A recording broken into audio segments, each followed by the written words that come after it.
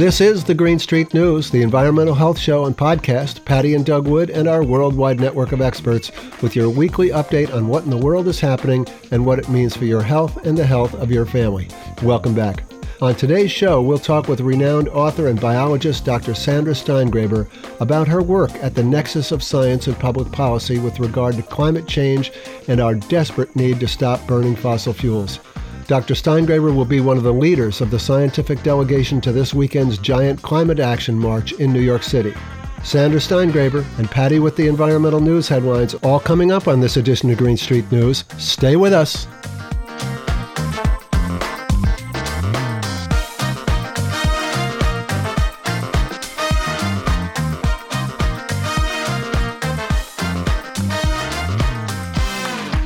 All right, Patti, so what happened in the world of environmental health this week? Any good news? Well, a whole lot is happening, but I have good articles here to share with our audience. The first one is a blog from Substack.com, and the title is The Dangerous Chemical Bill Gates is Coating Your Organic Produce With. Oh, boy. You can't even trust buying organic produce anymore, thanks to the Bill and Melinda Gates Foundation, Katy Perry, and Oprah. They're investors in a new company called Apeel, A-P-E-E-L, which makes a plant-based chemical that coats your produce with a protective layer you can't wash off, but it keeps the produce from turning brown or decomposing in a normal amount of time. This sounds like science fiction, really? Yeah, this was the most terrifying of all the articles I pulled for this week. Okay. Apeel says its coating chemical is made from purified mono and diglycerides, food ingredients that are found in a variety of food items that have become popular substitutes for trans fats. Mono and diglycerides are a byproduct of oil processing, including partially hydrogenated canola and soybean oils.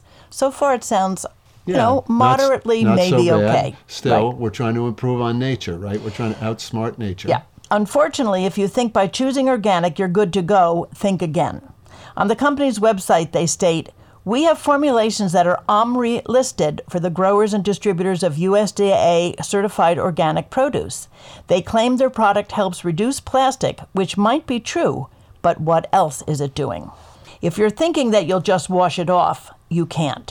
When asked if Apeel is a chemical, Jenny Du, the co-founder, states, quote, "Well, everything is in fact a chemical. We're all part of star stuff, which are elements that surround us to form chemicals." Oh, really? Come on. You'll find Apeel stickers on produce in places like Costco, Trader Joe's, Sprouts, Really? Vons, Walmart, Whole Foods, and Kroger. Holy Caruso. So exactly how old is that apple in your fridge? You'll never know. As time goes on, produce loses nutritional value, but you won't be able to tell how fresh it is because of the Apeel coating. Your avocado might look like it was picked yesterday from a nearby farm, but it could be months old. According to scientists, most produce loses up to 30% of its nutrients just 3 days after being harvested due to light, oxygen, and heat. So isn't the solution to eat your food, in a reasonable amount of time and not store it in the refrigerator? Or is the solution to spray it with some chemical that is going to preserve it way beyond its natural life? Well, you know how I'm going to respond to that. I do. I mean, we eat out of our garden and local farmers markets. Yeah. I'm appalled, actually, by this. This is dealing with food waste. Oh, my goodness. So we won't have any food waste now because we're coating all of our produce I don't think most so of that our... it doesn't degrade properly. What is this? I don't think most of our food waste is coming from people throwing out an apple that's gotten too old. I think our food waste is coming, A, from people who don't eat all the food they have, and B, things that aren't perfect, right? And restaurants, of course. There's a lot of food waste coming off restaurants. Oh, boy. Okay, what else you got?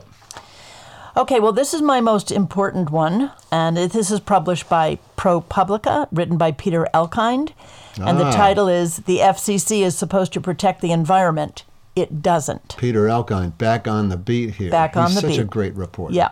All right. In a mountainous forest in southwest Puerto Rico, workers cleared a patch to make room for a 120-foot cell phone tower intended for use by AT&T and T-Mobile. The site, as the tower company later acknowledged, destroyed the nesting habitat of the Puerto Rican nightjar, a tiny endangered songbird. Fewer than 2,000 are believed to be alive today.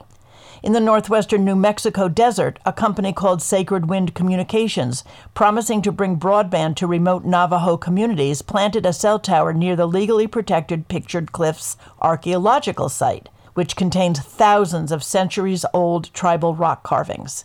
And in Silicon Valley, a space startup pursued plans to equip thousands of satellites to use mercury fuel in orbit, even as an Air Force official at one of the possible launch sites voiced extreme concern that the toxic element could rain back down on Earth. Holy cow. You may be surprised to learn that these potential harms fall under the jurisdiction of the Federal Communications Commission. Few people think of the FCC as an environmental cop. It's known for regulating television and radio and overseeing the deployment of communications technology. But the agency also has a broad mandate to ensure that technology doesn't damage the environment. The task includes everything from protecting wildlife and human health to preserving historic sites and even preventing aesthetic blight. This role is particularly critical now, as the FCC presides over a nationwide build-out for 5G service, which will require 800,000 new small cell transmitters, those perched on street poles and rooftops near schools, apartments, and homes. But even with this massive effort underway, the FCC has refused to revise its radiation exposure limits, which date back to the era of flip phones. In addition, the agency has cut back on the environmental reviews that it requires while also restricting local governments' control over wireless sites. And as the satellite fuel example reflects, the FCC's ambit extends even into space. The agency is licensing thousands of commercial satellites at a moment when the profusion of objects circling the planet is raising concerns about collisions in space, impediments to astronomy, pollution, and debris falling back to Earth. They have no authority to license things in space. Can I just say this is the FCC, and nobody's ever given them that authority? They just kind of took it on and said, we're going to do this in violation of international treaties and all kinds of things? To call the FCC's environmental approach hands-off would be an understatement. The agency operates on the honor system, delegating much of its responsibility to the industries that it regulates. It allows companies to decide for themselves whether their projects require environmental study, and if the companies break the rules, they're expected to report their own transgression. Few do. Yeah. There's a surprise. Wow. The FCC's inaction can have dire consequences. For years, the agency refused to take action even as millions of birds died by flying into communications towers. Only after a federal appeals court castigated the agency for its apparent misunderstanding of its environmental obligations did the FCC take steps that address some, but not all, of the problem. A misunderstanding of their obligations. Mm-hmm. I see. They just didn't understand it. That was an apparent misunderstanding. In most instances, the scale of damages is relatively small. A half acre of demolished habitat, a mound of damaged Native American artifacts, an ugly tower looming over the National Scenic Trail. But the FCC authorizes thousands of projects each year, and the effects add up. These days, the FCC's laissez-faire approach is sparking resistance. Hundreds of conflicts have erupted across the country, triggered by citizens fearing risks to their health from wireless radiation, harm to their property values, damage to the environment, and the destruction of treasured views. Fights are raging from rural Puerto Rico, where protesters have been arrested for blocking roads used by cell tower construction crews, to New York City, where a dozen community boards protested the appearance of visually jarring 3-story 5G poles on neighborhood sidewalks. In New York, state officials got involved, and then a local congressman. Finally, in late April, the furor grew intense enough that the FCC was forced to act. It belatedly ordered a company to halt construction after more than 100 poles had already been built, and began the type of reviews that are supposed to be completed before breaking ground. Yeah. In 2014, the FCC hired its first full-time environmental lawyer, Erica Rosenberg. Her mission was an afterthought at the agency. She told ProPublica, everyone was set on deployment. These environmental laws just got in the way. It was just the culture of the place, she said. Nobody cared. Wow, isn't that some indictment of a federal agency with a mandate to protect the environment? And Rosenberg quit in frustration in 2021. Yeah. Yeah. Wow. So there's your Unbelievable. FCC. Yeah. Uh-huh. Hard at work. FCC who works for the telecommunications industry. Yeah, clearly. Yeah. Okay. Thanks, Patty. You're welcome.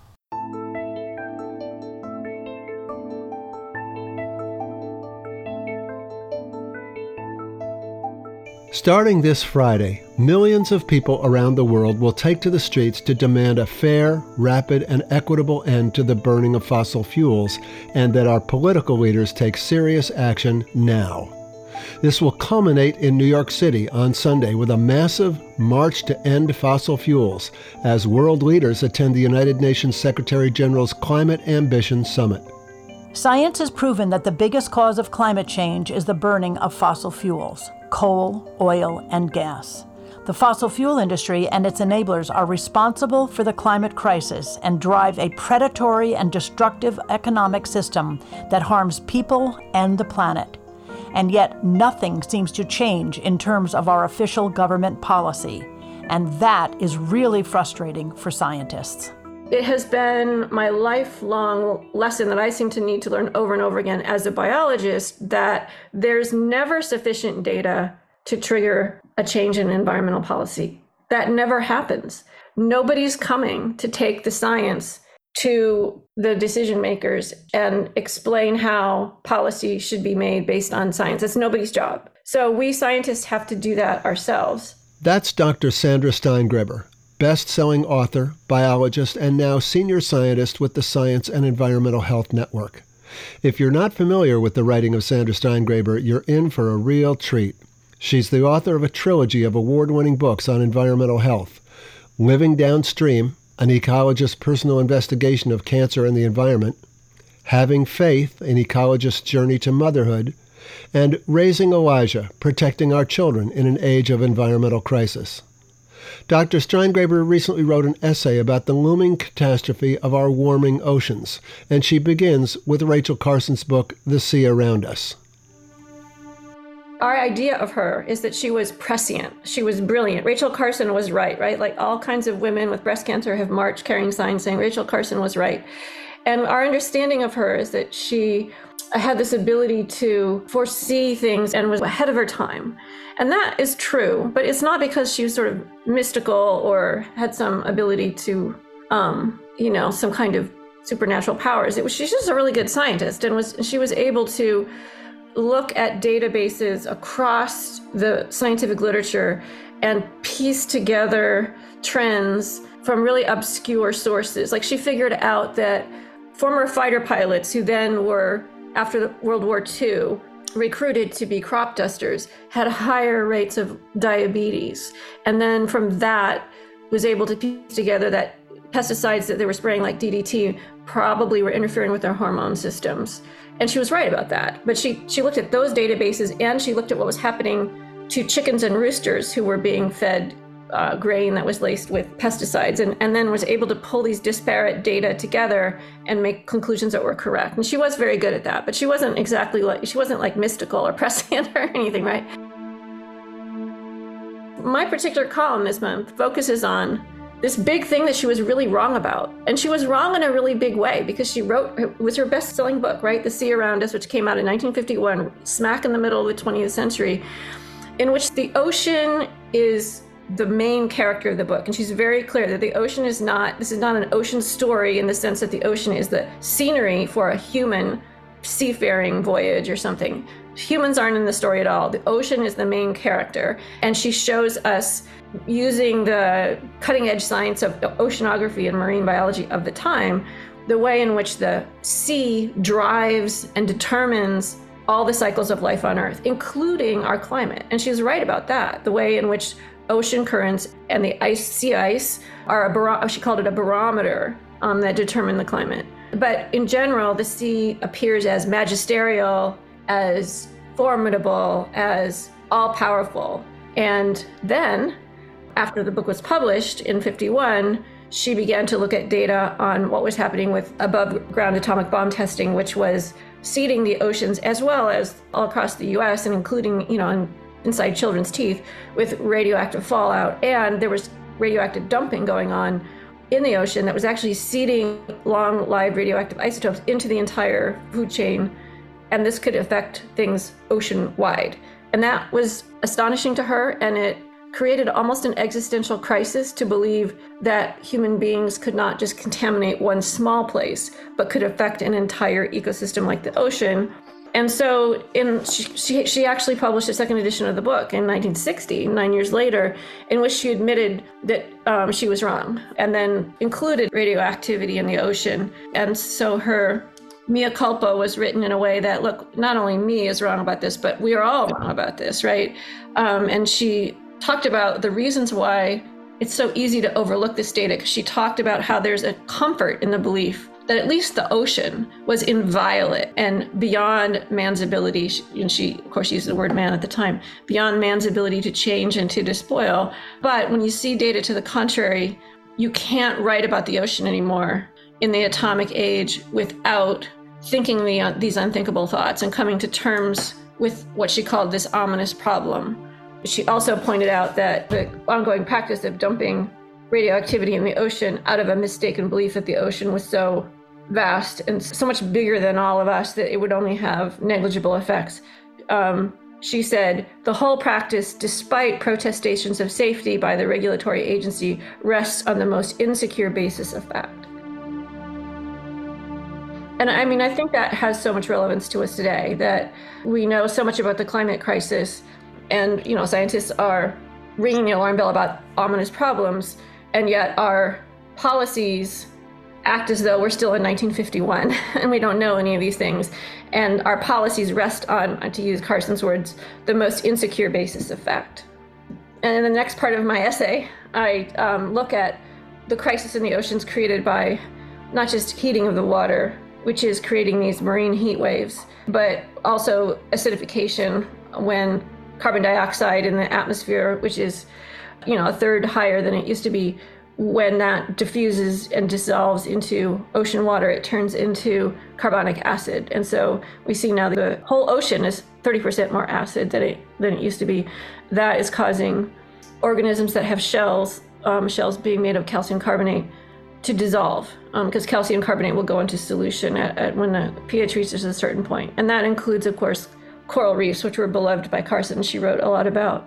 So I was really interested in the way that these marine heat waves affect coral reefs, because when the temperature gets to a certain point, coral will expel the plankton that they live in symbiotic relationship to. The plankton provides corals their food source. So they'll just evict the plankton from their little polyps. And when the temperatures get to a certain point, and if the heat waves don't last too long, after they're over, they'll welcome, the landlords that they are, they'll welcome their tenants back home, and the corals won't necessarily die, even if they go through a bleaching event. The plankton provide the brilliant colors of the corals that we see. But if the heat wave goes on too long, then they don't welcome the plankton back in, and then that's when coral reefs bleach and just die and can't come back. And that's just because of marine heat waves. But then in addition, you've got acidification, which causes the coral, which has these calcium carbonate skeleton, to start to dissolve and become fragile and frail. And so you got both things going on that can potentiate each other. So it's like the coral has osteoporosis, essentially, from the acidification.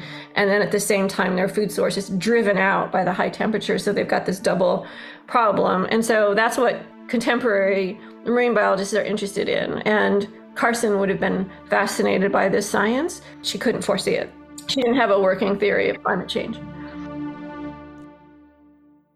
Sharks have been around in our oceans for more than 400 million years, long before dinosaurs.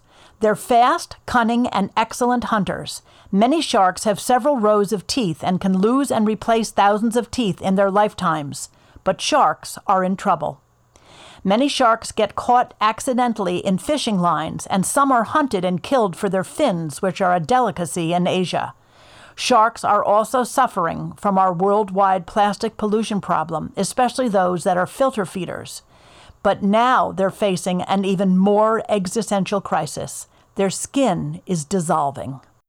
Shark skin is also, like corals, is sensitive to acidification. So we're actually dissolving sharks in the ocean. And sharks, of course, are, more than anything in the ocean, a kind of symbol of the power, formidability of the ocean as a top predator. So I think what we're seeing happening with the sharks illustrates what Carson said in 1960 in her preface of her book, that when there's new data, we have to not just take it into account, but also in some cases, it forces us to change our whole belief system about what our relationship to the environment is. It's more than just new data. It shakes us to our core because we thought that there is something called nature that's bigger than us, that the sea is the cradle of life itself and the oceans are downhill from literally everything else on the planet. And so everything runs into the sea. So it's the beginning and the end. And so it's no accident that Carson wrote The Sea Around Us in these kind of biblical tones. She used a lot of iambic pentameter. And so the tone of the book itself is very dignified, and she actually opens it with a quote from Genesis. So the sort of religiosity of the sea was very intentional for her. And so she was always pointing to the sea as something bigger than us, beyond us. But now it's almost epistemological. We have to change our whole relationship to how we think about the ocean as all powerful to one of the most fragile systems on Earth, with all kinds of consequences for us, of course, because just to speak again of coral reefs, they provide a nursery for, a quarter at least of all the fish in the sea. And half the world's populations who live along the coast rely on seafood for their protein sources. And those folks aren't just going to stay there and drown and starve. That's when climate crisis starts to create social unrest and mass migrations and climate refugees and so on. One of the things Rachel Carson decried in The Sea Around Us was the damage being inflicted on the ocean by radiation fallout from atomic bomb testing, as well as the dumping of radioactive waste into the ocean, a practice which continues today. The fact that we're still dumping radioactivity, that we still rely on power sources like nuclear power, in the case of Fukushima, that underwent a meltdown during the earthquake and the resulting tsunami that happened, that we don't have solutions other than, let's just dump it into the sea and dilute it, right? I mean, that was, even in the mid-20th century, something that Rachel Carson referred to as this barbaric practice. And yet here we are, anyone born in 1950 is a very old person now. So it's a whole lifetime, right, of doing the same practices, even though the way we think about it is completely changed. There's this growing disconnect between what the science is telling us and what our policies should be. And that's why I'm really glad I work for SEN, because it has been my lifelong lesson that I seem to need to learn over and over again as a biologist, that there's never sufficient data to trigger a change in environmental policy. That never happens. Nobody's coming to take the science to the decision makers and explain how policy should be made based on science. It's nobody's job. So we scientists have to do that ourselves, except nobody really usually pays us to do that. So into this breach are certain really important organizations. Physicians for Social Responsibility is one, and Science and Environmental Health Network then is another. So I'm just very proud, and I feel like it's a Carsonian idea, that we work very closely with frontline communities who are paying high prices. Like right now, we're working very intensely to stop these carbon capture and storage projects that will build pipelines of liquefied carbon dioxide under intense pressure right through rural communities. And they're underregulated, they're dangerous. And climate capture actually incentivizes further fossil fuel use. And it actually doesn't really work to pull carbon out of the atmosphere and sequester it for all time. It's just out of sight, out of mind. And it's basically a publicly funded sewer system for the fossil fuel industry. As we said in our introduction, Dr. Steingraber is the senior scientist at the Science and Environmental Health Network, a nonprofit organization that brings together experts in law, ethics, and science and creates tools for action. So Science and Environmental Health Network has placed itself as a kind of convener of conversation where we pull all these frontline communities together, we pull all the best scientists together, we pull attorneys together to see if we can understand what the problem is, develop messaging and communication strategies to talk with folks about what we know about the scientific risks for the climate and for public health. And then also the attorneys are always busy figuring out how these things are permitted, how the environmental risk assessments are going and where the points of vulnerability are that are actionable, right? And so working where science meets public policy is exactly what Carson tried to do at the end of her life. So I feel like what we're trying to do at Science and Environmental Health Network is really, we're a little shop, but we're trying to live in the spirit of Rachel Carson and do that work where it's not enough, in other words, for me as a biologist to pull all the science together and say my job is done. It's not done until that science is turned into policy. And that is a task that requires not just scientists to be involved, but also it has to be backed by really strong legal support and by old-fashioned organizing. And there's a role for the arts and for music and for different forms of, visual media to play a role. The Mountain Valley Pipeline is a natural gas pipeline that, when completed, would stretch 300 miles across West Virginia and Virginia, transporting liquefied shale gas to be burned for power, cooking, and heating. After years of legal challenges, the U.S. Supreme Court ruled in July to allow construction to resume on the $6.6 billion pipeline. This, despite the proven harm that pipelines pose for the environment and the fact that our climate cannot sustain more burning of fossil fuels. Even so, says Sandra Steingraber, we need to keep working. There was a massive movement in Appalachia to stop that pipeline, involving all kinds of activism and extending to civil disobedience. But also, various smart attorneys got involved and realized the illegality of the way the pipeline was being built. And it's been tied up in all kinds of courts for violation of water rules and endangered species laws. And yet what we just saw was an act of Congress led by Joe Manchin, which basically just ran over all that legal work and just said, we want expedited approval of the pipeline. So sometimes then, even when the courts work, they get interfered with.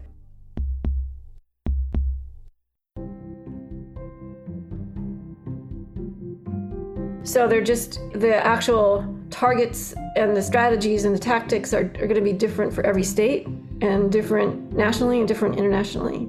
So I'm myself am preparing to march in New York City on the 17th as part of the End Fossil Fuels March. And I'm one of the organizers of the Scientist Hub, where that march is going on September 17th. And I encourage everyone in the New York City area to join us in the streets. I mean, sometimes it's just, there needs to be a big public spectacle that creates a kind of narrative, and it creates expectations, and it changes norms in the way we think about things. So the United Nations is going to be meeting to pressure nation states to get serious about climate policy, and the march on September 17th will take place in advance of the UN meeting. And I think by civil society coming together, faith leaders, health professionals, labor, all are marching in these hubs. And then we scientists will be marching too. And we'll be the ones that have data on our signs, right? But our message as scientists is that the demands of this march to end fossil fuels, the president needs to declare a climate emergency. We have to end fossil fuel extraction on public lands. There's basically 4 big demands that we scientists are saying, look, we have all the data to say that these demands are reasonable. And that is not sufficient, for the policymakers to say, oh, well, if all you scientists say that this is correct, then okay, sure. But we're one voice, right? And by marching together with others, including labor groups who are really interested in the jobs that renewable energy will create, by marching with health professionals who have a message for the amount of childhood asthma, strokes, and heart attacks caused by air pollution, which is really just another name for fossil fuel combustion byproducts. The message is powerful and very public in a kind of spectacle way. And those things also really matter and can change the conversations on the inside as policymakers meet. So that's an example of how mass public pressure and changing the narrative is also influential.